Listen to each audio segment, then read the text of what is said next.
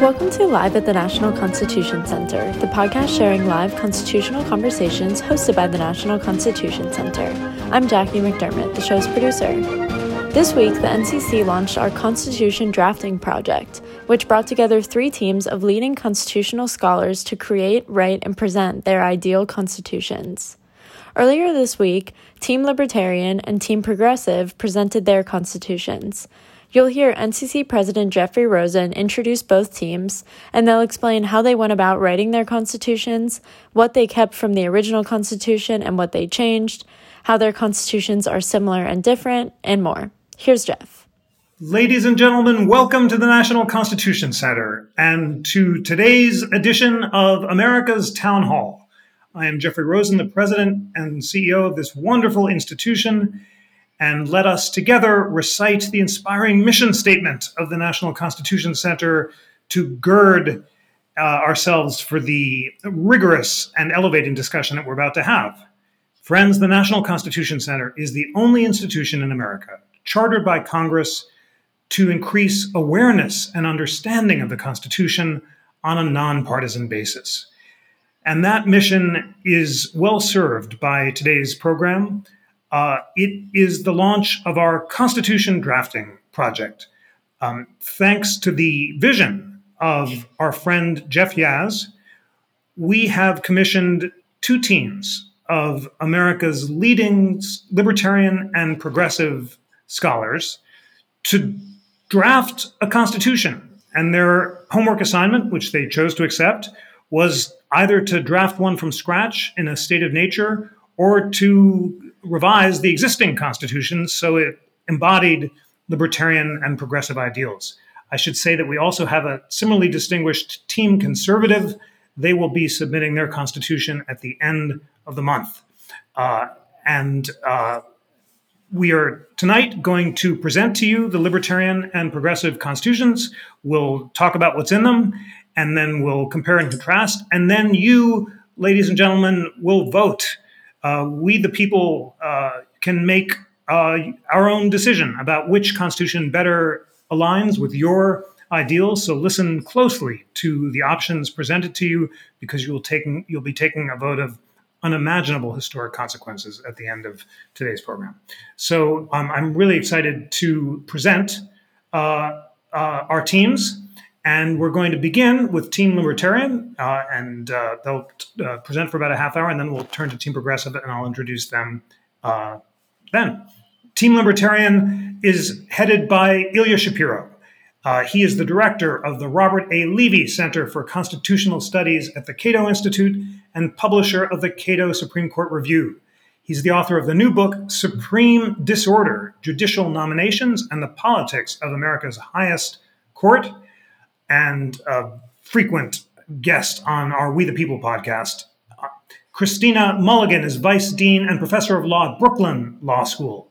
She has also taught as a visiting associate professor at Yale Law School and a visiting scholar at the Georgetown Center for the Constitution. Her scholarship has been published in many journals, including SMU Law Review and Constitutional Commentary.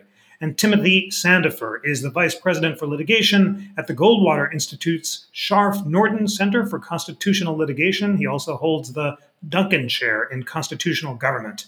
He's the author of several books, including Frederick Douglass, Self-Made Man, Cornerstone of Liberty, Property Rights in 21st Century America, The Permission Society, The Conscience of a Constitution, and The Right to Earn a Living.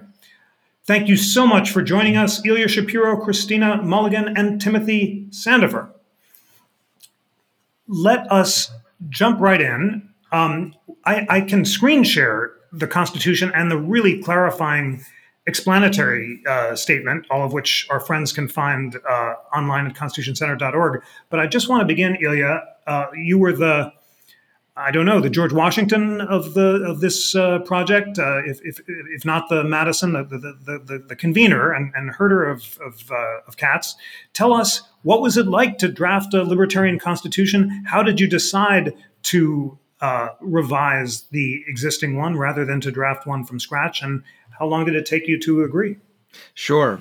Thanks very much, Jeff, and thanks to the National Constitution Center and Jeff Yass for facilitating, creating, and engendering this project. It was fascinating to do, and I was honored to have been selected to lead up Team Liberty. This was, we like to think, an easier project for us than for our progressive or conservative counterparts, because the current United States Constitution, we think, is fundamentally a libertarian, or more precisely, a classical liberal document, a product of that Enlightenment age in the late 18th century, as amended, of course, or completed or perfected by the post-Civil War amendments. And so much so that we joked that all we needed to do was to add, "and we mean it," at the end of every clause. That's the only amendments that the current Constitution really needs. The dividing of government horizontally among the three branches of the federal government, vertically in a federalist system to secure the blessings of liberty. And then, of course, as I said, the Reconstruction Amendments further advanced that project by extending the Constitution's very libertarian guarantees against state violation, including, of course, eradicating slavery, the single greatest contradiction to this libertarian ethos of the American experiment. We added some things based on the learnings from the last 230 years, such scholars as Randy Barnett and Milton Friedman, allowing states to reject or eliminate certain federal laws or regulations, adding a balanced budget amendment, adding other protections from state constitutions. My colleague Tim Sandifer has a great knowledge of state constitutions, and so we borrowed certain things, again, to limit government, to protect liberty maximally.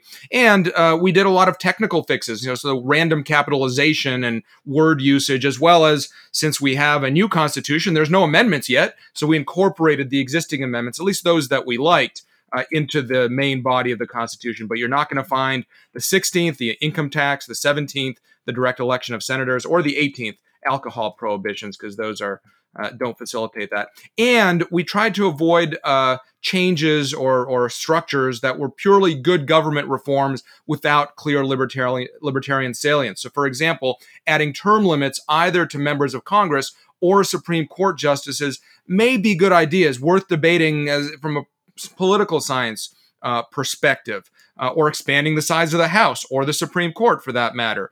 Very interesting academic discussions, not necessarily libertarian, so we stopped. We didn't engage in that. And fundamentally, we focused, as the original Constitution's authors did, on protecting negative rights against being interfered with, instead of creating positive rights like the right to education or healthcare or other things that have to be provided by others. That's it. It wasn't, it was condensed into about a month after I had to submit my manuscript for my Supreme Disorder book on the politics of nominations until this was due at the beginning of May. But we had several Zoom calls and just hammered it out. And both Tim and my other colleague, Christina, added excellent felicitous language in various parts that I hope we'll get to discuss. Inspiring. The framers took 4 months or so, from May to September, and you did it, it sounds like, in a few weeks, and a very inspiring document it is. My first question, I want to just put on the table the main provisions that you've suggested. You have many important suggestions regarding structural guarantees of the Constitution involving Congress and the states. You rewrite the Commerce Clause to make clear limitations on congressional power. You address the Declare War Clause, emphasizing Congress's role in authorizing military force. There's an Ellis Island Clause providing for a more liberal immigration policy. You limit the sweep of the Necessary and Proper Clause, which is the clause that gives Congress unenumerated powers, and much more. So I'd like your teammates to discuss the important structural suggestions that you make. And as team leader, Ilya, who do you think should best take that, Timothy or Christina?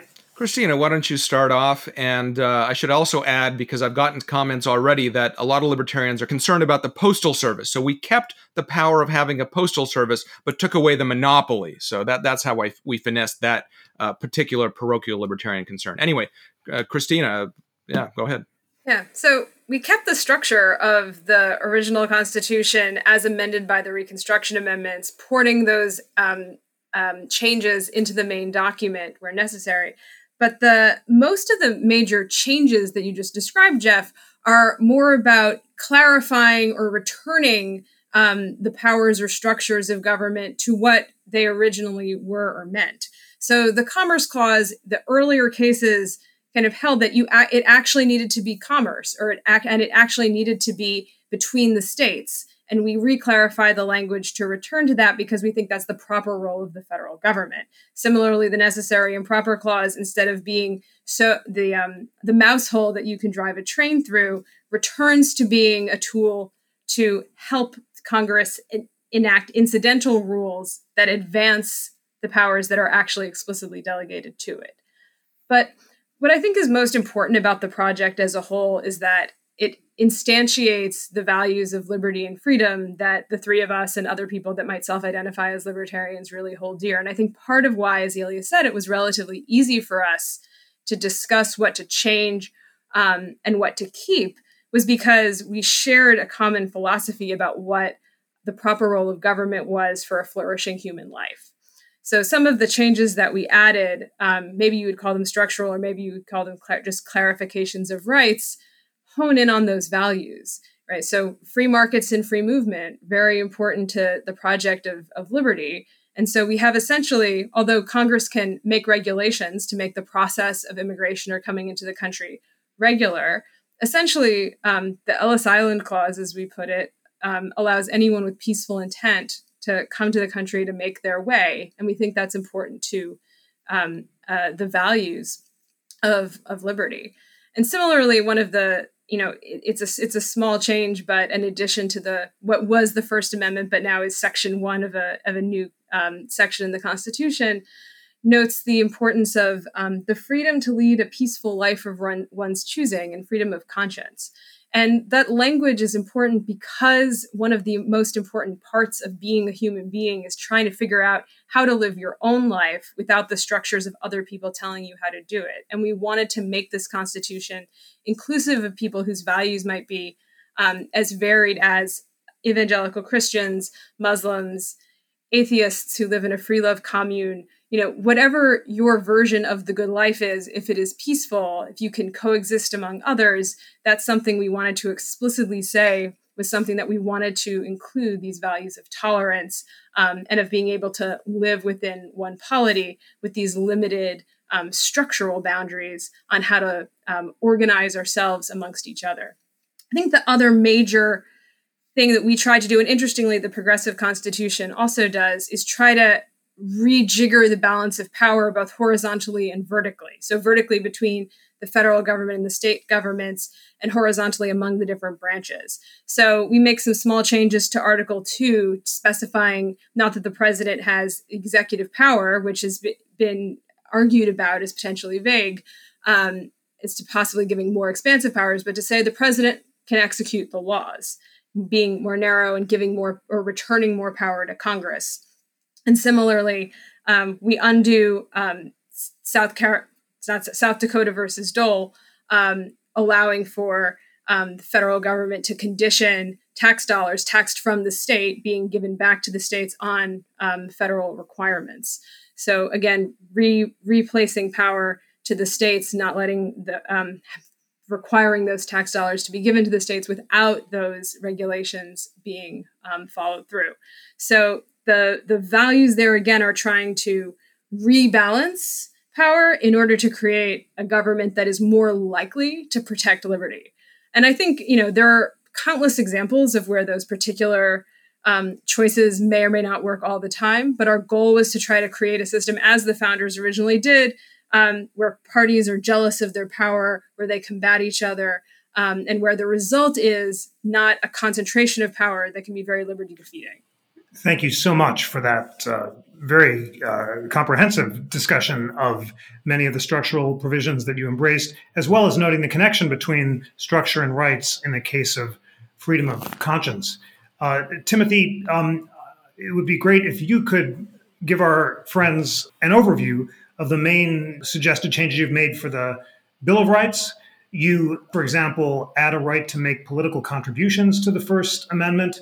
You eliminate the preface of the Second Amendment, the well-regulated militia clause, to make clear that it's an individual right. You emphasize protections for personal privacy in the Fourth Amendment, adopting, you just told me, from a state constitution that I'd love for you to tell our friends about. You strengthen the Takings Clause and much else. So give us the overview of the changes to the Bill of Rights. So as Ilya said, a lot of what we did was basically, and we mean it. And so a lot of what you've just mentioned, for example, are things that we think are already protected by the federal Constitution when properly interpreted, but that unfortunately both courts and law professors and lawyers often misrepresent or distort. And so things like clarifying that the Second Amendment does mean an individual has this right. It's not some kind of a collective right that's of the whole people. And clarifying that the freedom of speech does include your right to contribute money to a political campaign that you support, which is already protected by the First Amendment, but many people deny that it is. So we added many of those things simply to clarify what we believe to be existing law. But with regard to, for example, you mentioned the search and seizure clause, we changed that one substantively. And what we did there was we borrowed language from the Washington state constitution, which protects the right of a person to his or her private affairs. This is language that is unique to the Arizona and Washington constitutions. Washington put it in its constitution in 1889, and Arizona included it in its constitution when it was written in 1910 and revised in 1912. So that provision was written, well over a century after the First Amendment, with the idea in mind of the Fourth Amendment, the idea in mind of protecting individual rights against warrantless searches and against other intrusions into private affairs. And so the idea being that this would guarantee not only your right to not have your home searched, but also your right not to have the government demand certain information from you. Washington courts have interpreted this provision in its state's constitution to provide some of the strongest protections in the country against warrantless searches, including warrantless searches of digital information like your cell phone information and things like that. So we decided that that was a good idea to include that in our state constitution or in our federal constitution. And we did that throughout the document. We often forget that America has not just one constitution, but 51 constitutions, and that the states have all revised their constitutions extensively throughout American history in order to address new and dangerous threats to individual freedom that arose after the United States was founded. So there's no reason not to borrow from their experience in protecting our rights in the federal Constitution today. Thank you so much for all of that. And of course, the precise language that you chose is crucial. And I'm going to try to screen share and see. I hope I'll be able to, but on the thought that it may be helpful. And then, Ilya, we have sort of one round of for each of you before we turn to Team Progressive. So I'm going to ask you, as I turn to my screen sharing, which provisions you would like to emphasize. For example, you do have a new conception of the judiciary and the presidency in important ways, and tell our friends about how you have rethought the presidency and the courts, as I see if I can call up the language. Well, Christina has mentioned this. We want to make sure that the executive power isn't some nebulous, broad, ever-growing ratcheting up of power that every president grows. It's to execute the laws, and so we've tried to clean up the appointment power, to specify that treaties can't expand congressional power. We've even reined in the State of the Union, if we will, making it requiring it to be transmitted in written form as it was until Woodrow Wilson. Congress can, of course, still invite the president to make a speech, but we wanted to clarify that only the writing is necessary. But I'd say that the most important parts are some of the biggest ones that have been warped over the decades, and that's the General Welfare Clause. It's Section 8 of Article 1, the powers given to Congress, specifying that the General Welfare Clause actually refers to the general as opposed to parochial or specific welfare, not simply a majority in Congress. That's not enough. It has to be for the general welfare. The Commerce Clause has to regulate actual interstate, actual commerce. So non-commercial activity cannot be regulated, and wholly in-state activity cannot be regulated, with one exception. We do allow for the regulation of interstate pollution. this is, one thing when people ask me, what federal power do you think the government should have that it doesn't? And I'd say environmental regulation of certain kinds when it's truly flows interstate, either via water or pollution in the air or what have you. And then, as Christina mentioned, the necessary and proper clause to make this just allow laws that are incidental to the enumerated powers, not just new ones that is an endless string of knee bone connected to the shin bone. As far as the judiciary is concerned, we just want the judiciary to be an active participant in this. And whether you call it engaged or there's different terminology, but we want the entire Constitution to be enforceable by judges. And let's have that debate over whether they're interpreting it correctly or not, rather than, are they being restrained or activist or what have you? Just what is your theory of interpreting this and definitely apply it, whether it's the guarantee of a Republican form of government, whether it's weighing in on the general welfare or commerce clause. We want the judiciary definitely to exercise its power of judicial review, because at the end of the day, that particular check and balance is there to promote individual liberty in potentially unpopular counter-majoritarian situations. Thank you for all that. I'm so excited to actually have the text before us because it really is so clarifying. And Christina, on the judiciary point, I think you talk about a method of interpretation and original public meaning, and we'll see if this sort of scrolling sharing works, but are there other particular provisions and specific language you'd like to call out and read to our audience? Yeah, so I think a bit later we have we specify that the Constitution should be interpreted according to the original public meaning at the time it was adopted. In this case, it would be now, if we were adopting this now. And, I think we have different reasons for the reason I've always been attracted to that brand of originalism is the simple reason that that's essentially how law works. When you're interpreting any statute, any piece of law, you look at the meaning of the language at the time that it was written, as opposed to if there's been a semantic shift over time.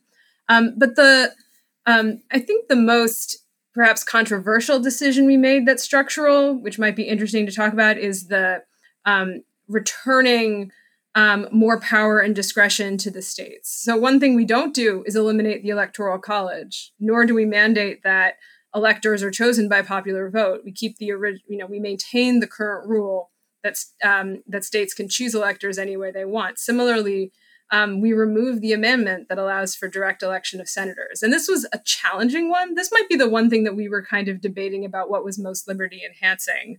And so I think we're not as passionately wed to that choice as maybe we are to others. But the thought process was that there have been different times in history where the federal government or the state governments were better situated to be the protectors of liberty. Post-Civil War, it was more the federal government, and you see power flow up.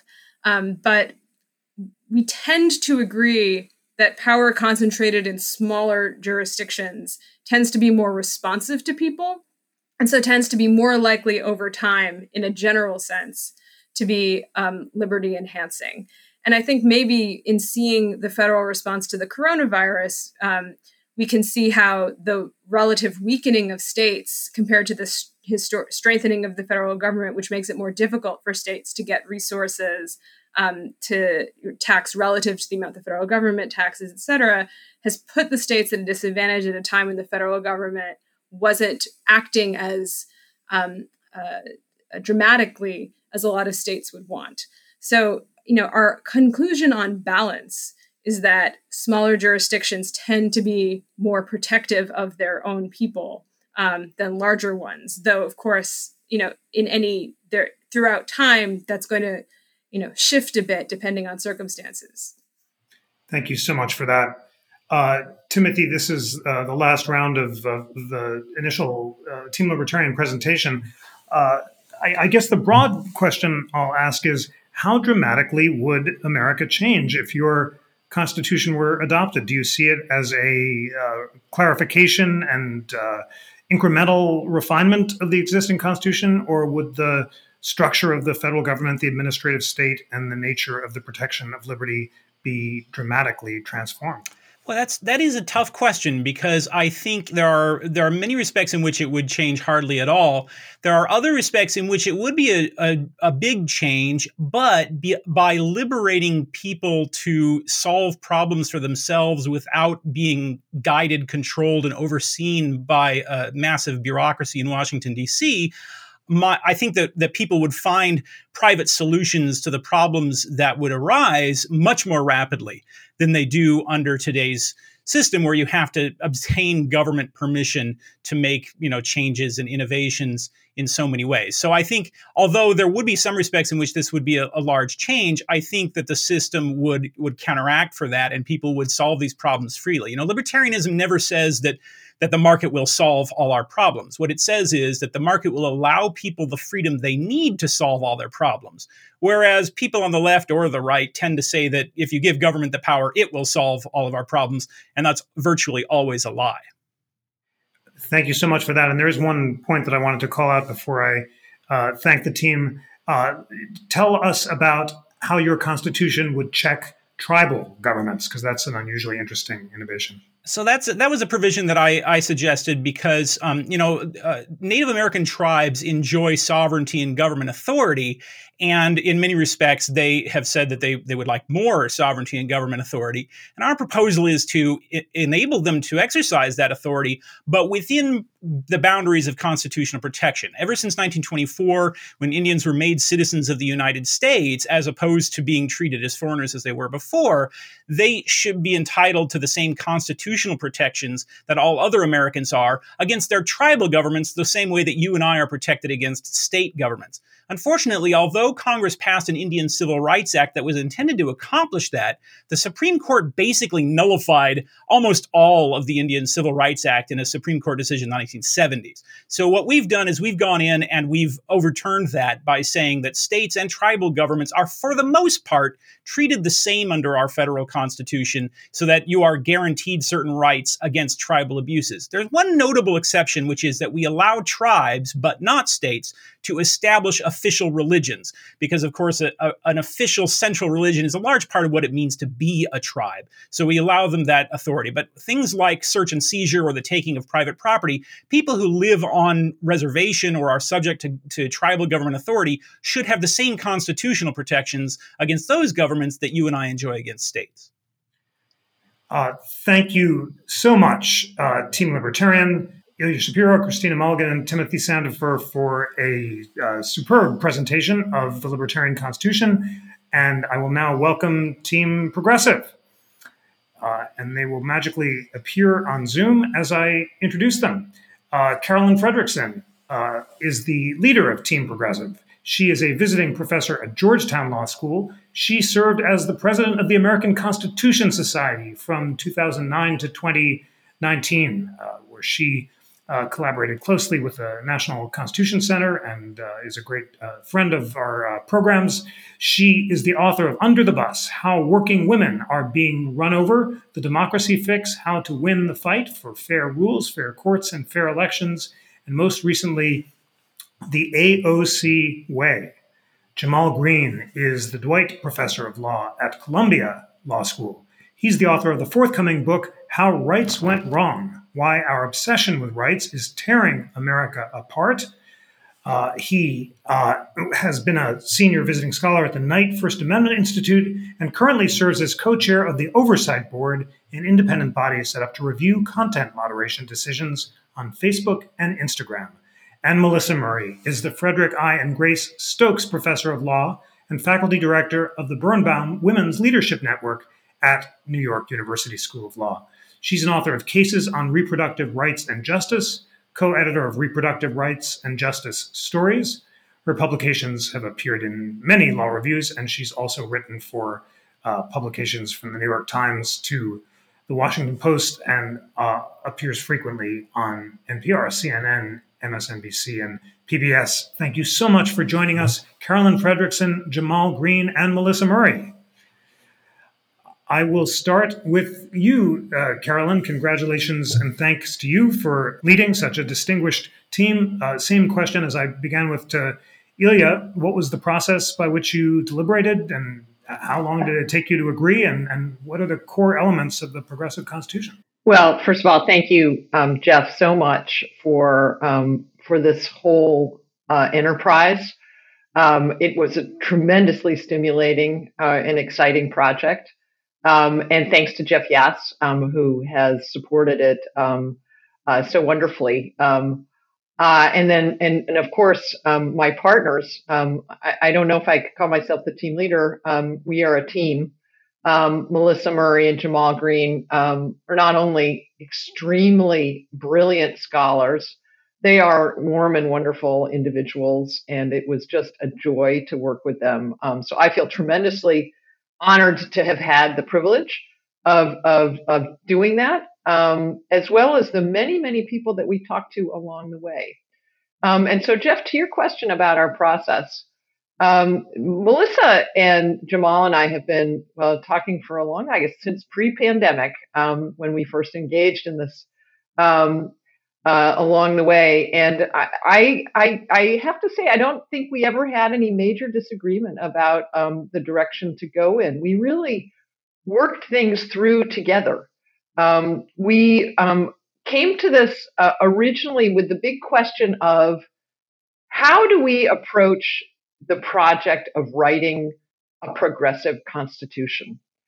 Is that something that we want to do by starting from scratch, or should we approach it in with the sort of a more modest understanding of working on something that would be really relevant to today's debates, and to try to address some of the major flaws of the Constitution as it exists?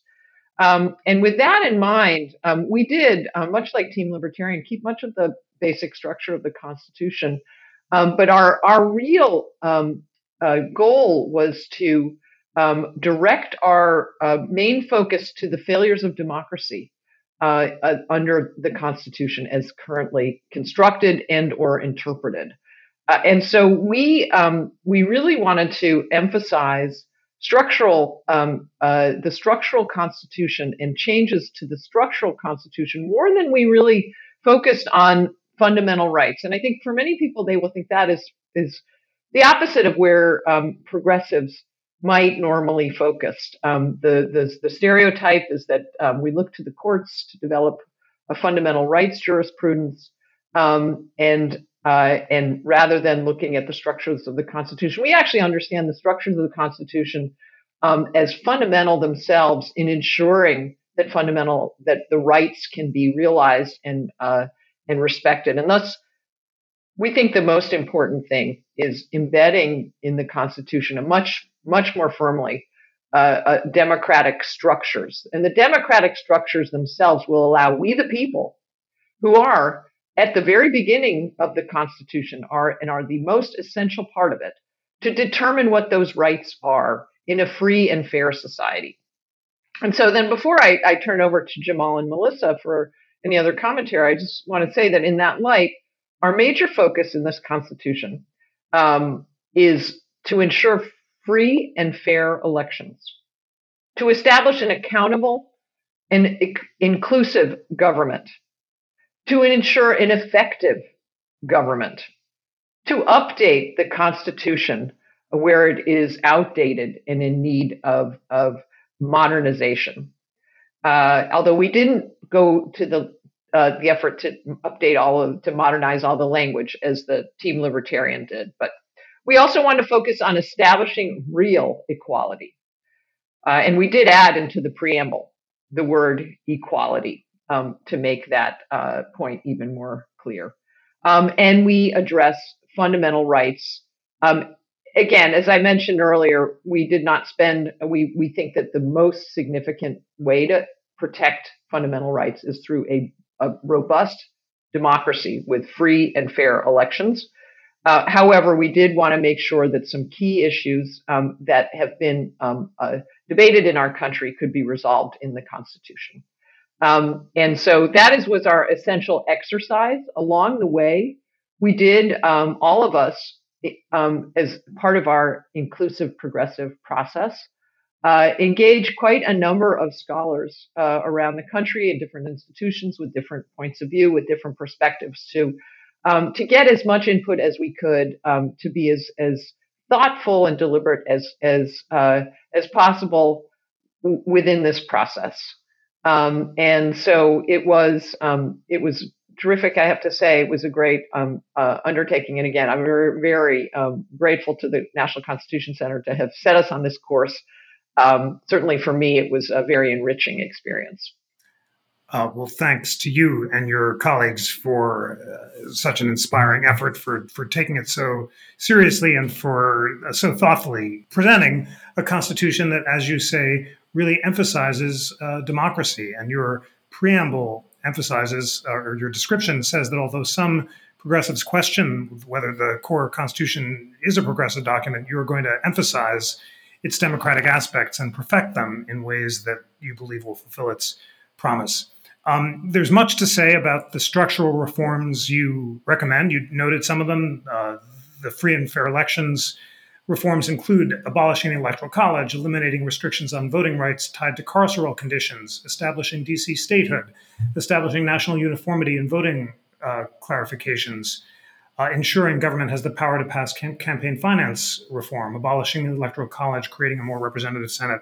I'd like either Jamal or Melissa to give us an overview of those structural democratic reforms. And Carolyn, as team leader, I will delegate to you the task of calling on Jamal or Melissa. Well, I think this one I asked Jamal to speak to. Of course, Melissa is also expert in this area, but maybe Jamal can speak first.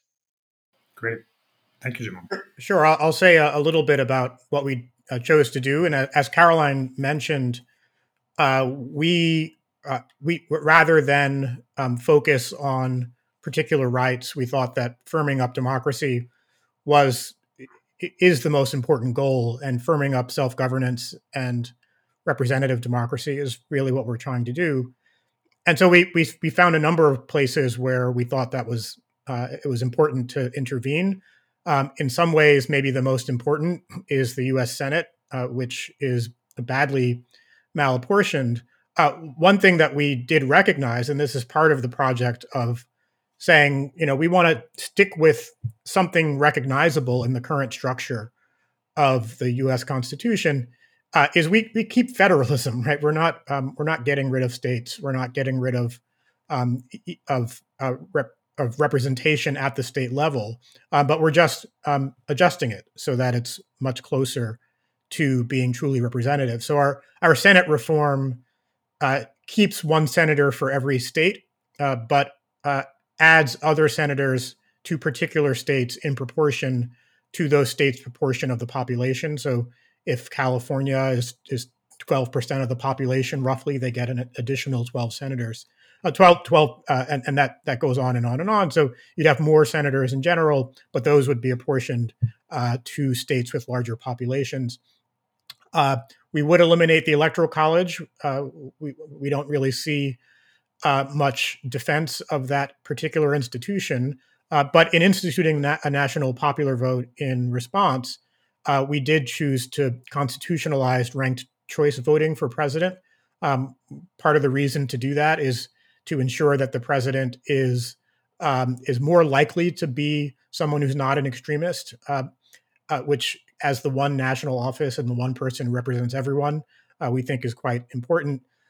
We have eliminated much of the incentive for gerrymandering at the district level. So we require independent commissions, which doesn't fully eliminate districts, but does allow districting to happen on a nonpartisan basis. We allow campaign finance restrictions on the First Amendment. We don't deny that there is a speech interest at issue in campaign finance regulation, but we allow reasonable regulation of campaign finance.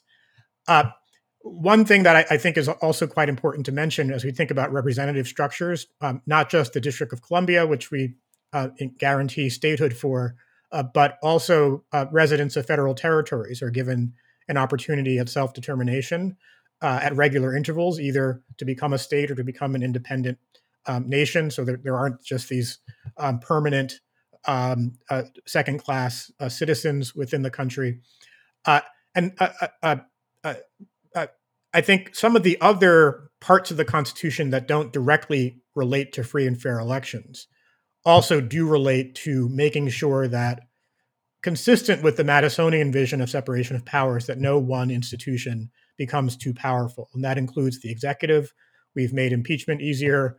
We've said that the executive power can be limited by law, so limited by Congress or legislation. We allow for legislative vetoes. We limit the judiciary as well, so that the judicial branch is term limited. That the judicial branch, when it finds rights, is also chastened by a limitations clause, so that the finding of a right doesn't, in all instances, overcome any democratic effort to try to reasonably regulate that right. So last thing I'll mention, consistent with trying to make this a document that can last and that is flexible, is to change the amendment process so that it's not just 2/3 of the states, 2/3 of Congress, and then 3/4 of the states, but is also has an option for 2/3 senators representing 2/3 of the population, or representatives representing 2/3, and then states representing 3/4 of the population, so that if overwhelming numbers of the American people support an amendment, it has the possibility of being passed. Thank you for all that and for emphasizing those provisions which enhance democracy in the ways you describe, and that amendment provision is central. Melissa, if one of your central themes in your progressive constitution is democracy, the other, of course, is equality, and that appears in your revised preamble, where you talk about securing the blessings of liberty and equality to ourselves and our posterity. Beginning with the Declaration of Independence, you tell a story of increased equality through constitutional amendments, new laws, and new court decisions. And you would enshrine, as a matter of constitutional text, court rulings. You would write women into the 15th Amendment. You include an Equal Rights Amendment that explicitly guards against discrimination based on gender, sexual orientation, gender identity, pregnancy, and childbirth, and protects reproductive rights. And you extend equal rights to residents of federal territories. There are many other equality-enhancing provisions. Perhaps you could give us a sense of what role equality plays in your Constitution. Sure. And again, thank you, Jeff, for including us in this project. This was a really terrific thought experiment and lots of fun to sort of abstractly think about how we might start over or not. And ultimately, we came out to the view that starting over was not something that we thought was consistent with a view of progressive constitutionalism, that the bones were there, but what we really wanted to do was enhance those bones and, again, make them more democratic and more reflective of the population and of the people's will, essentially. So as you say, in order to enshrine the guarantees of liberty, we started from the premise that the original text of the Constitution did not really speak to equality. So we wanted to make that explicit from the start. And that though the postbellum Reconstruction amendments abolished slavery and sought to include some members of the African American community in the polity, did not include everyone. So even though there were these explicit steps to be more mindful of equality, they were not completely comprehensive. So recognizing those limitations, we wanted to enshrine equality gains that had been made both by legislation and by court decisions into the text of the Constitution itself. As you have noted, we expanded the understanding of the 15th Amendment. I think it's renumbered as the 14th Amendment here, but it explicitly contemplates women as franchise holders. To that end, the 19th Amendment, which was originally the amendment that included women as franchise holders, has been transformed into an Equal Rights Amendment that provides explicit constitutional protection for pregnancy and childbirth and all attendant conditions, which could be lactation and things of that nature. And we also defined it to include the decision to become pregnant as well as the decision to terminate a pregnancy, to sort of encapsulate the full scope of reproductive rights and justice concerns that might be attendant in those decisions.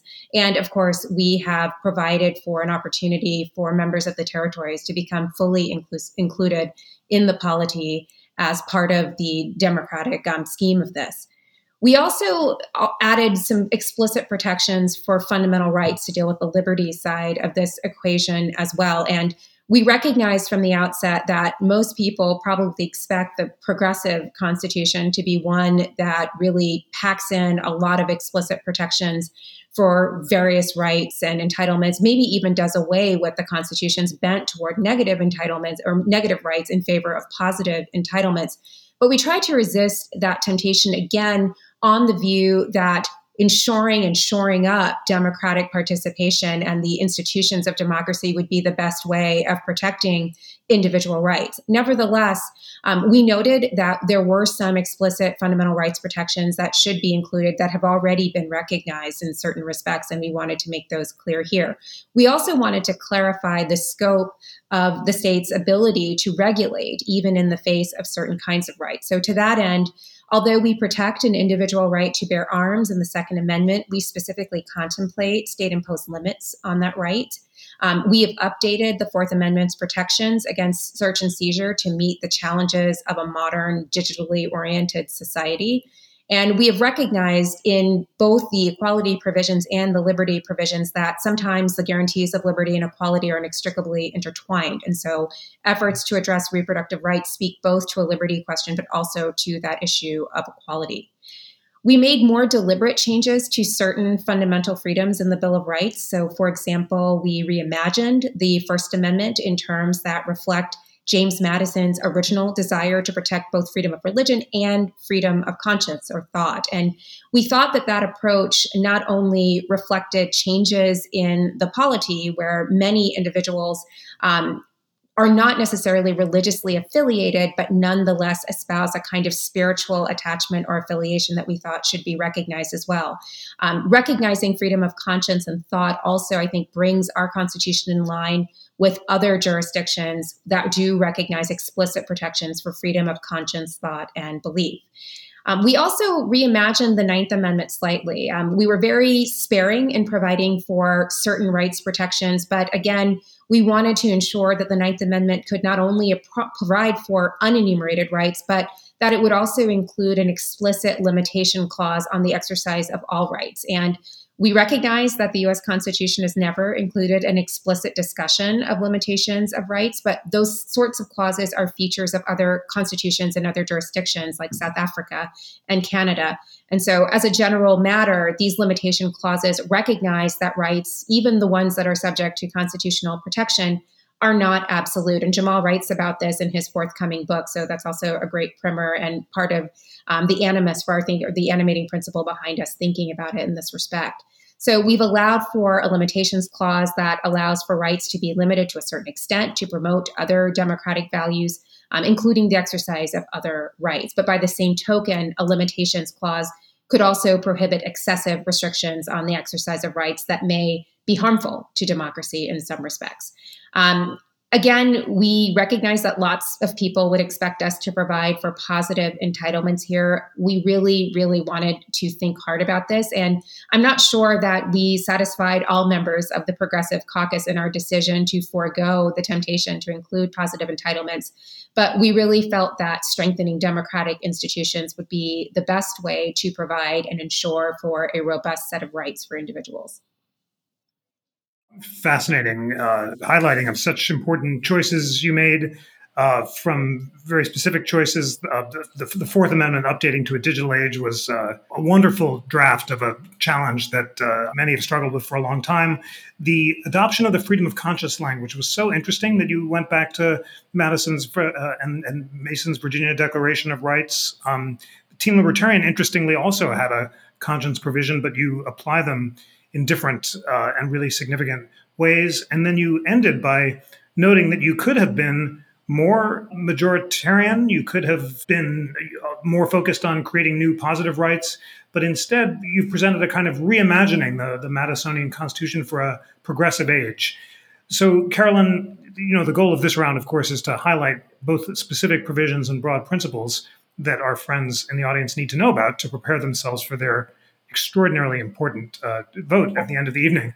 But maybe I'll just begin by asking, and I will call it up on the screen in a moment, Why did you retain some of the anti-Majorian provisions you did? You retained the Senate, for example, although you changed the apportionment. You still make it difficult to amend the Constitution. You still preserve a high level of judicial independence. Tell us about what it was that made you decide to retain those Madisonian features, and what additional provisions we should know about. Sure. Well, let me start with the Senate. We did think it was valuable to have a kind of regional representation, which is in many ways what the Senate allows, to have a perspective that comes from a larger body of land than might be represented in a single congressional district, which might really be mostly or just part of a city, for example. And so we did think that was important.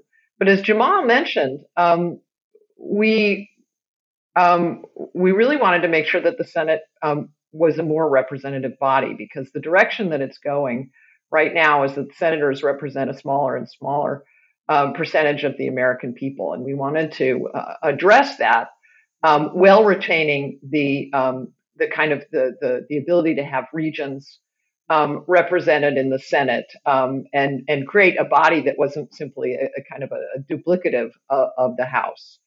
And thus we and Jamal is to be credited for this, the mechanism of allocating additional Senate seats based on a percentage of population, which then both retains the ability of regions to be represented, but also ensures that the Senate is not so skewed in favor of a small group that it ceases to be a democratic body in any sense.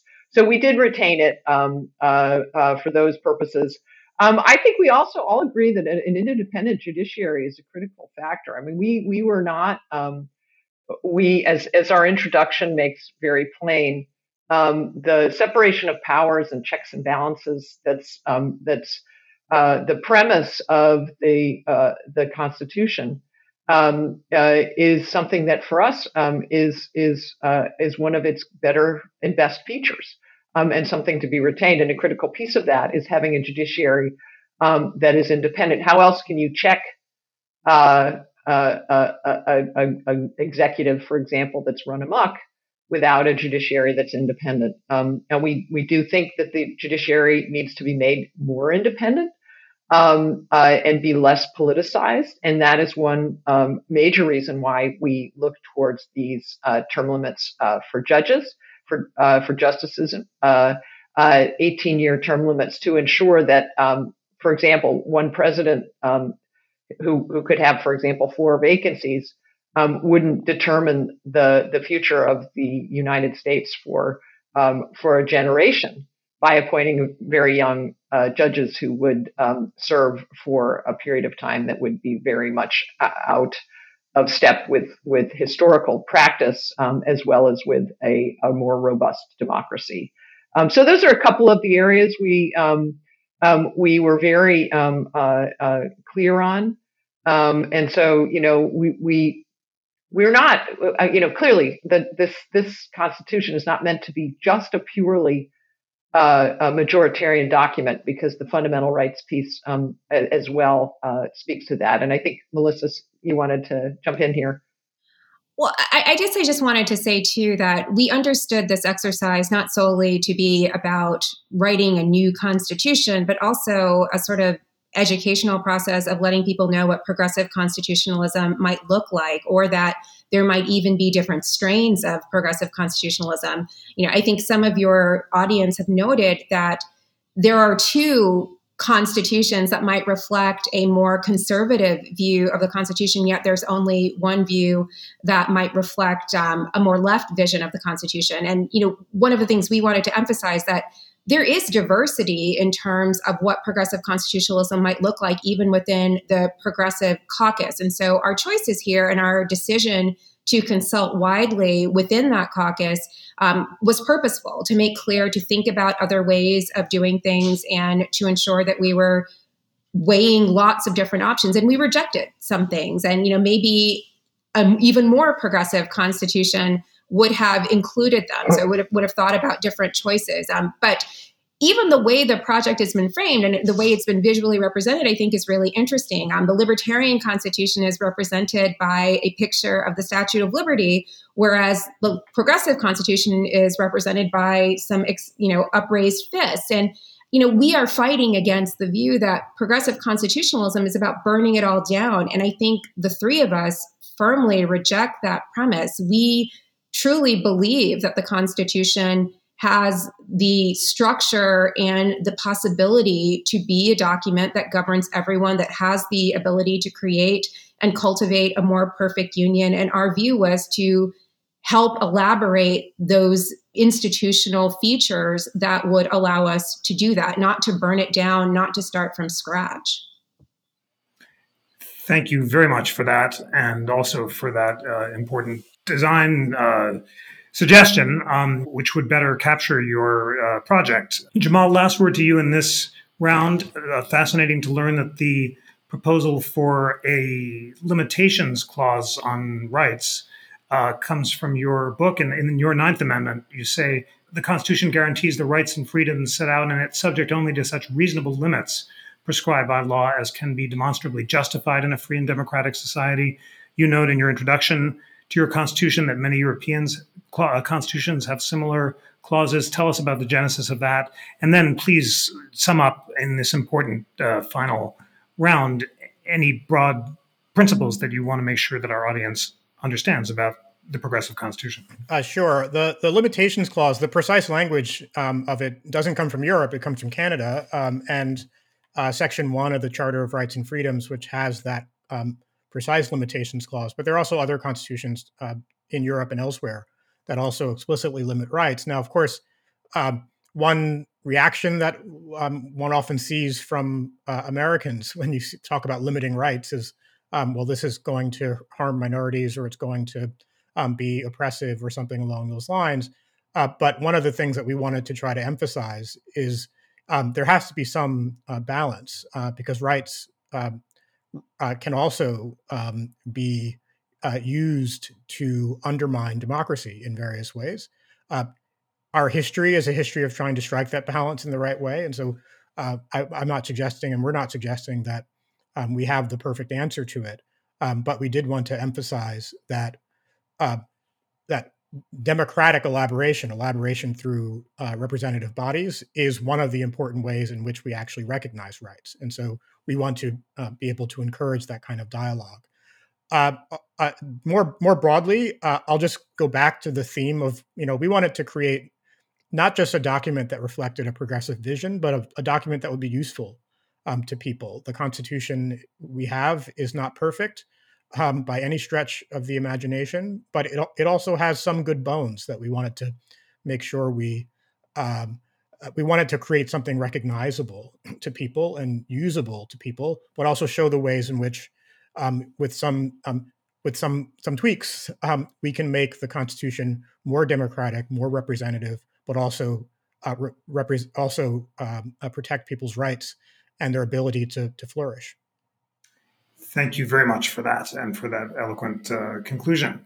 All right, well, it is time in our final half hour as we prepare for our vote to bring in both teams again and to explore similarities and differences in the two documents to inform your vote, friends.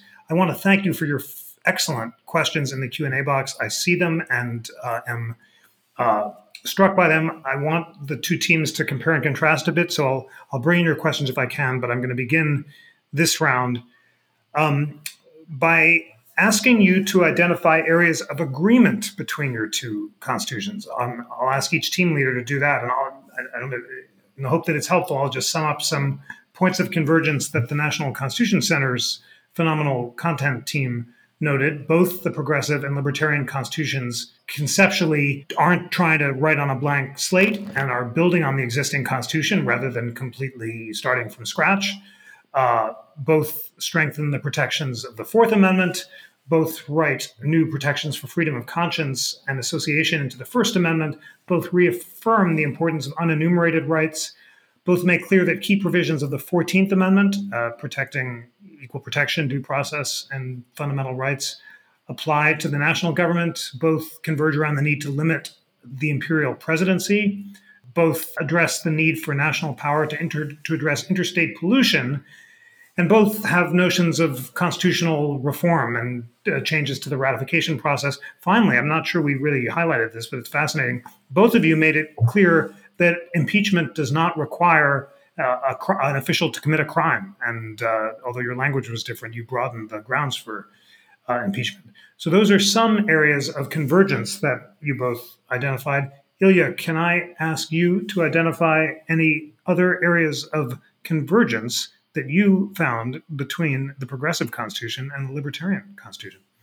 Yeah, I had some, and then you and your content team kept spelling them all out. So I can't off the top of my head, but I do want to mention a couple of things. So you mentioned the impeachment power. To be clear, our language is impeachment for and conviction of treason, bribery, other high crimes and misdemeanors, or other behavior that renders them unfit for office.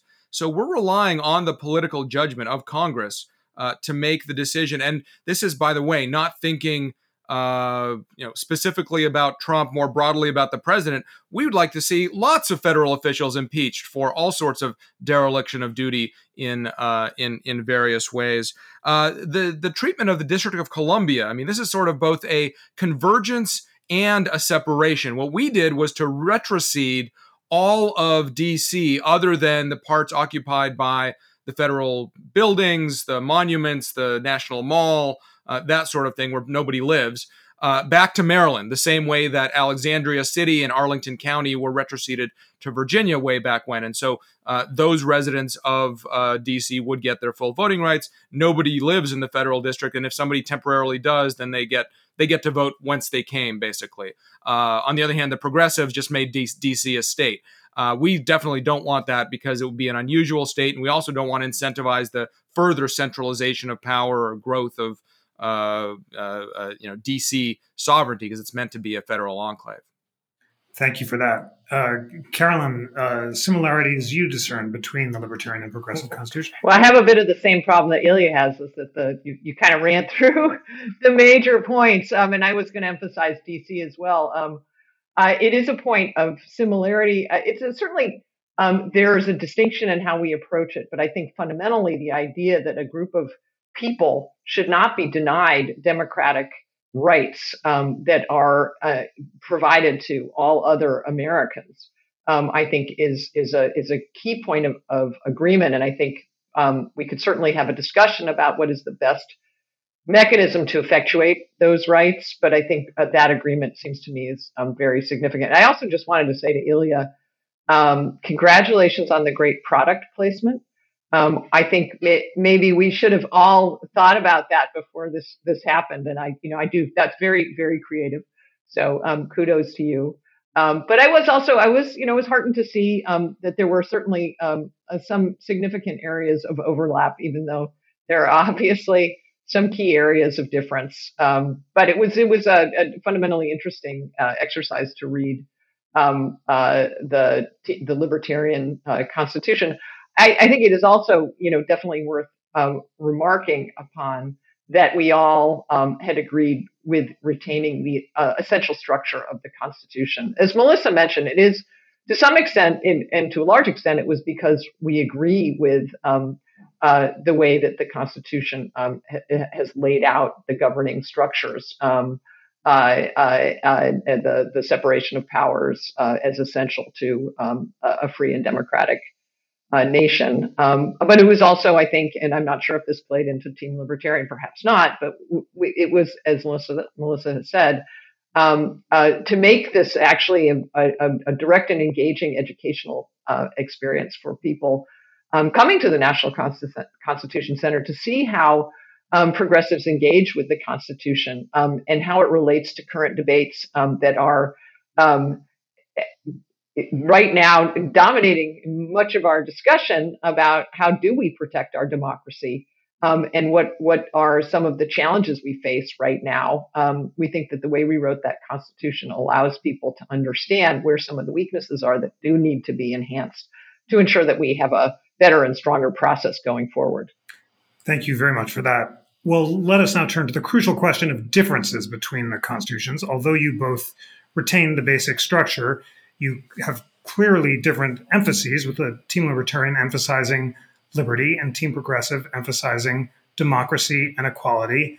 There are other broad areas. I don't mean to step on your answers by sharing the great work of our content team, so I'll just share the broad categories of difference that the National Constitution Center team was struck by, including the scope of national power, campaign finance, the Electoral College, the Senate, and constitutional methodologies of interpretation.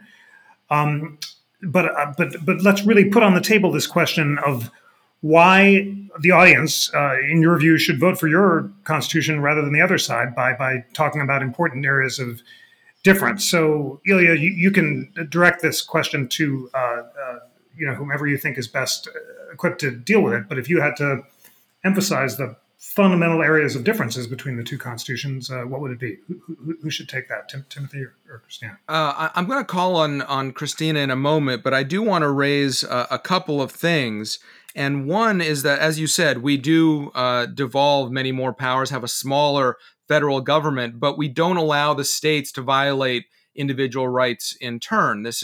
We have a very strong protection for all sorts of individual rights, whether you call them civil rights or negative rights or what have you. And this beautiful language that Christina came up with about the right to live a peaceful life of one's choosing, or more broadly, the right to the fruits of one's labors. I mean, I think that's really important. And for that matter, what is currently the 14th amendment, the Due Process Clause, or we rewrote that into privileges or immunities, which is really where natural rights are supposed to be protected. We then give the federal government and federal judges the power to enforce those rights. And we go so much as to, in our new Section 14 of Article 7, constitutionalize Congress's power to establish legal causes of action, what lawyers know as Section 1983 claims. But Christina, I think, wants to expand on this and show how this is really a document to facilitate human flourishing. Yeah. So one of the major, differences, I think, structurally is that from what I heard in the last half hour, the Progressive Constitution is focusing more on safeguarding democracy and democratic institutions, is more majoritarian, and ours, to the degree it's less majoritarian, is to try to maintain balances of power among different power centers in order to achieve a better government. And I think at the highest level, both of the constitutions are aiming towards good governance. And I'm not sure I would even necessarily say that either system is guaranteed to be more progressive or more libertarian in its outcome. It would probably depend a lot on what the populations of people in such governed systems would, want and direct their governments towards in terms of how they ended up being. So I think that the goal here is quite interesting, and is maybe the broadest goal that we see in both constitutions is maybe very reflective of the current moment, and the concern that good governance is maybe more of the problem than particular rights and regulations. But, along similarities leading to differences, I think both and most value systems are aimed at advancing human flourishing, thriving both economically and socially. And the hard question is, what's the best way of doing that? And I think that's why I think both groups mentioned this is the way we try to achieve better governance. Reasonable minds could disagree. There's probably other tweaks we could give. That's because that question has always historically been hard for any group of people trying to achieve anything. And so the most major difference, perhaps, is that libertarians are more skeptical that kind of thriving and flourishing can be achieved through force of government rather than through facilitating dialogue, voluntary interactions among people, and trying to move those softer kinds of power through, discussion, convincing people that they should be tolerant or inclusive and those kinds of things. So it is similar goals, I would say, but a different view on how to achieve them, where, libertarians want everyone to have a wonderful life. And the idea is that we're more likely to be able to get it through a lighter touch government than through a heavier touch. But that doesn't mean that we don't care deeply about everyone thriving and flourishing. Thank you very, very much for that. Well, why don't we? I'm going to ask Carolyn and then Jamal to talk about fundamental differences between the two documents, and then we'll have closing arguments, perhaps from Timothy and Melissa, if that works for everyone. And friends in the audience, prepare to vote. And Tanea Taber, our phenomenal head of town hall programs, will post a poll in 5 minutes or so, and magically through Zoom, it will work perfectly, and you'll be able to cast this crucial vote, and the fate of the nation hangs on your choice. So listen very closely to what Carolyn, Jamal, and Melissa and Timothy are saying now. So Carolyn, how would you sum up the basic differences between the documents, and why should folks vote for the Progressive Constitution? Well, I mean, I think Christina actually put her finger on much of it. Democracy is actually the way we think that people should get to choose how they want to flourish. Democracy is about we the people. The Constitution opens with that language. We think our Constitution more fully realizes the aspirations of that language, which is so inspiring, but based on a concept of the empowerment of the people to make those decisions. And so as a result, we really wanted to make sure the structures of government were inclusive and that we have free and fair elections. So the participation of all Americans can be enhanced through a constitutional structure that is protective of those essential rights. So I would turn it over to Jamal, and I'm sure Melissa probably has some comments as well about the differences. And I'll just say, echoing what Caroline said, that I think we're not against limited government, but we don't think of limited government as an end in itself. It's a means to an end, and we're not in favor of big government. We don't think of big government as an end in itself, but it might sometimes be a means to an end. So in that sense, I think Christina is quite right that we both teams are interested in human flourishing, but at least we like to think that we're not necessarily putting our thumb on the scale of any particular means other than self-governance. That I think is an end in itself.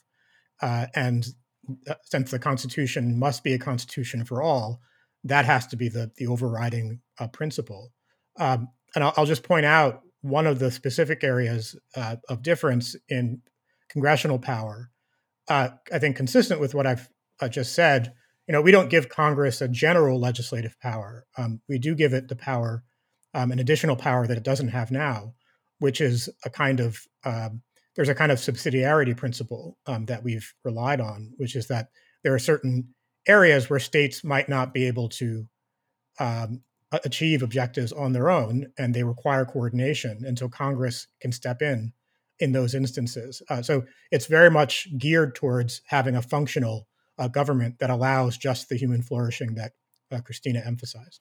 Thank you so much for that. I think the poll has just popped up on my screen, so I hope the audience can see it as well. And just to keep the order even, why don't we have first closing statement from Timothy and then final words from Melissa? The really essential difference is how we view the relationship between liberty and democracy. Libertarians hold that democracy is only an instrumental good. That is, it's only a good thing insofar as it serves liberty. Whereas the progressive view, as you've seen, is literally to limit individual rights in order to serve democracy. What that actually means in practice is that the state gets to eat first, and then you get whatever is left over. We think that that's demeaning and degrading to individuals as human beings and as rights-possessing creatures. We view the purpose of the government as liberating individuals to pursue happiness, and that means to enjoy the rewards of their good choices and to suffer the costs of their bad choices. If that's something that means a lot to you, then you'll support the libertarian constitution. If that's something that frightens you and you think that the state should, wipe your nose before you go to bed every night and tuck you in and read you a nice bedtime story, you're going to support the progressive constitution, which limits your freedom in order to serve the desires of the majority. That's really the fundamental philosophical difference between the two. That was so eloquent, and we do have a little more time, and I think everyone needs a little more time to vote. And you're all so inspiring that why don't we continue with our closing statements? And I think we're back to Ilya and Carolyn. So Ilya, have at it.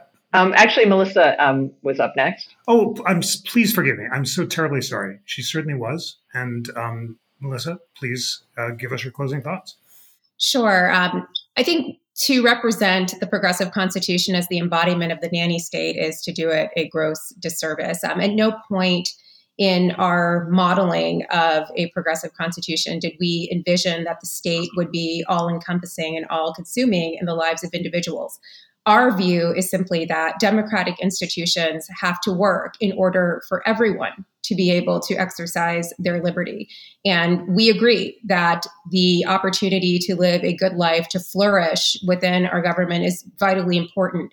I think where we may differ is that we believe that securing those prospects for everyone is as important as ensuring that they exist at all.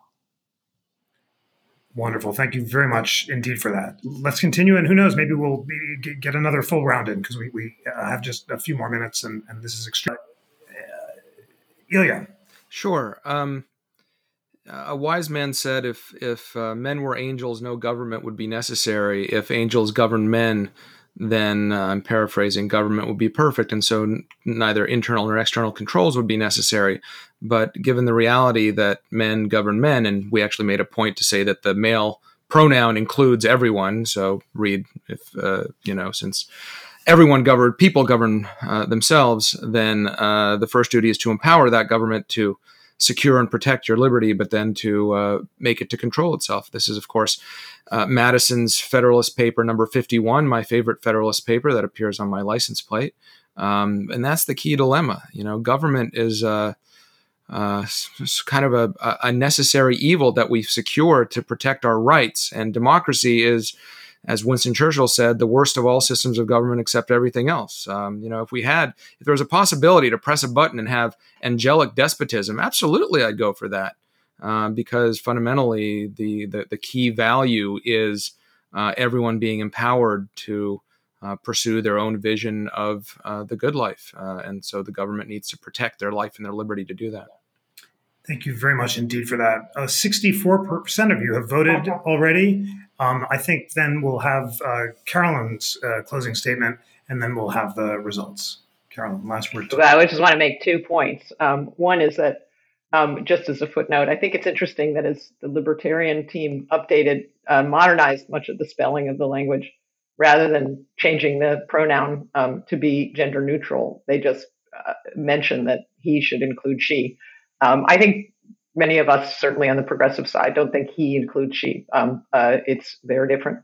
And women and other genders need to be acknowledged as fully human, and not just a footnote that, by the way, men includes women. So that's, I think, maybe a very important difference in many ways.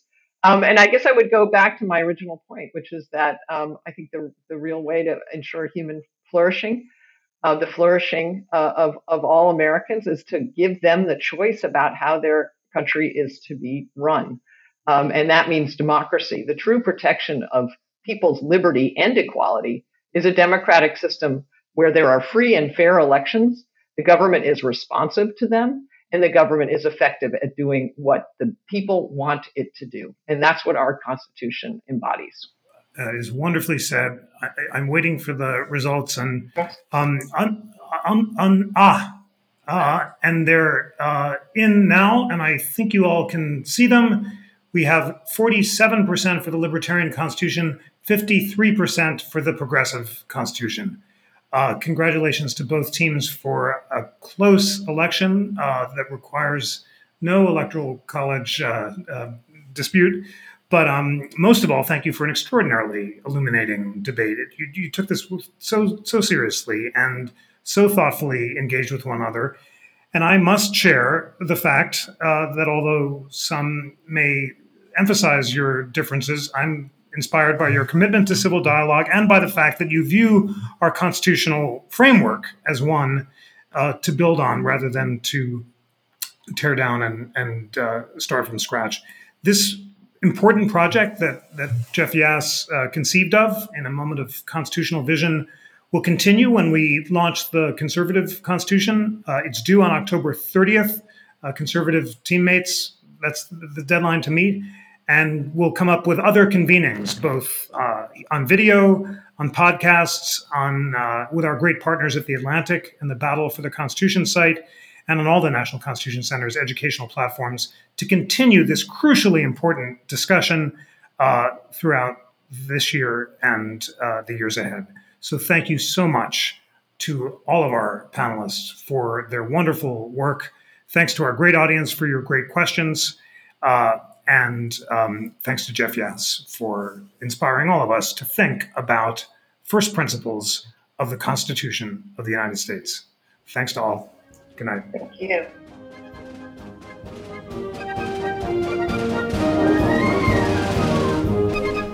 The Constitution Drafting Project was generously supported by Jeff Yaz. This episode was engineered by Greg Scheckler and produced by me, Jackie McDermott, along with Tanea Tauber and Lana Ulrich. To read the Constitutions, click the link in the description for today's episode, or visit constitutioncenter.org/debate and click on the Special Projects page and then the Constitution Drafting Project link on the left. And stay tuned for a Constitution written by Team Conservative coming soon.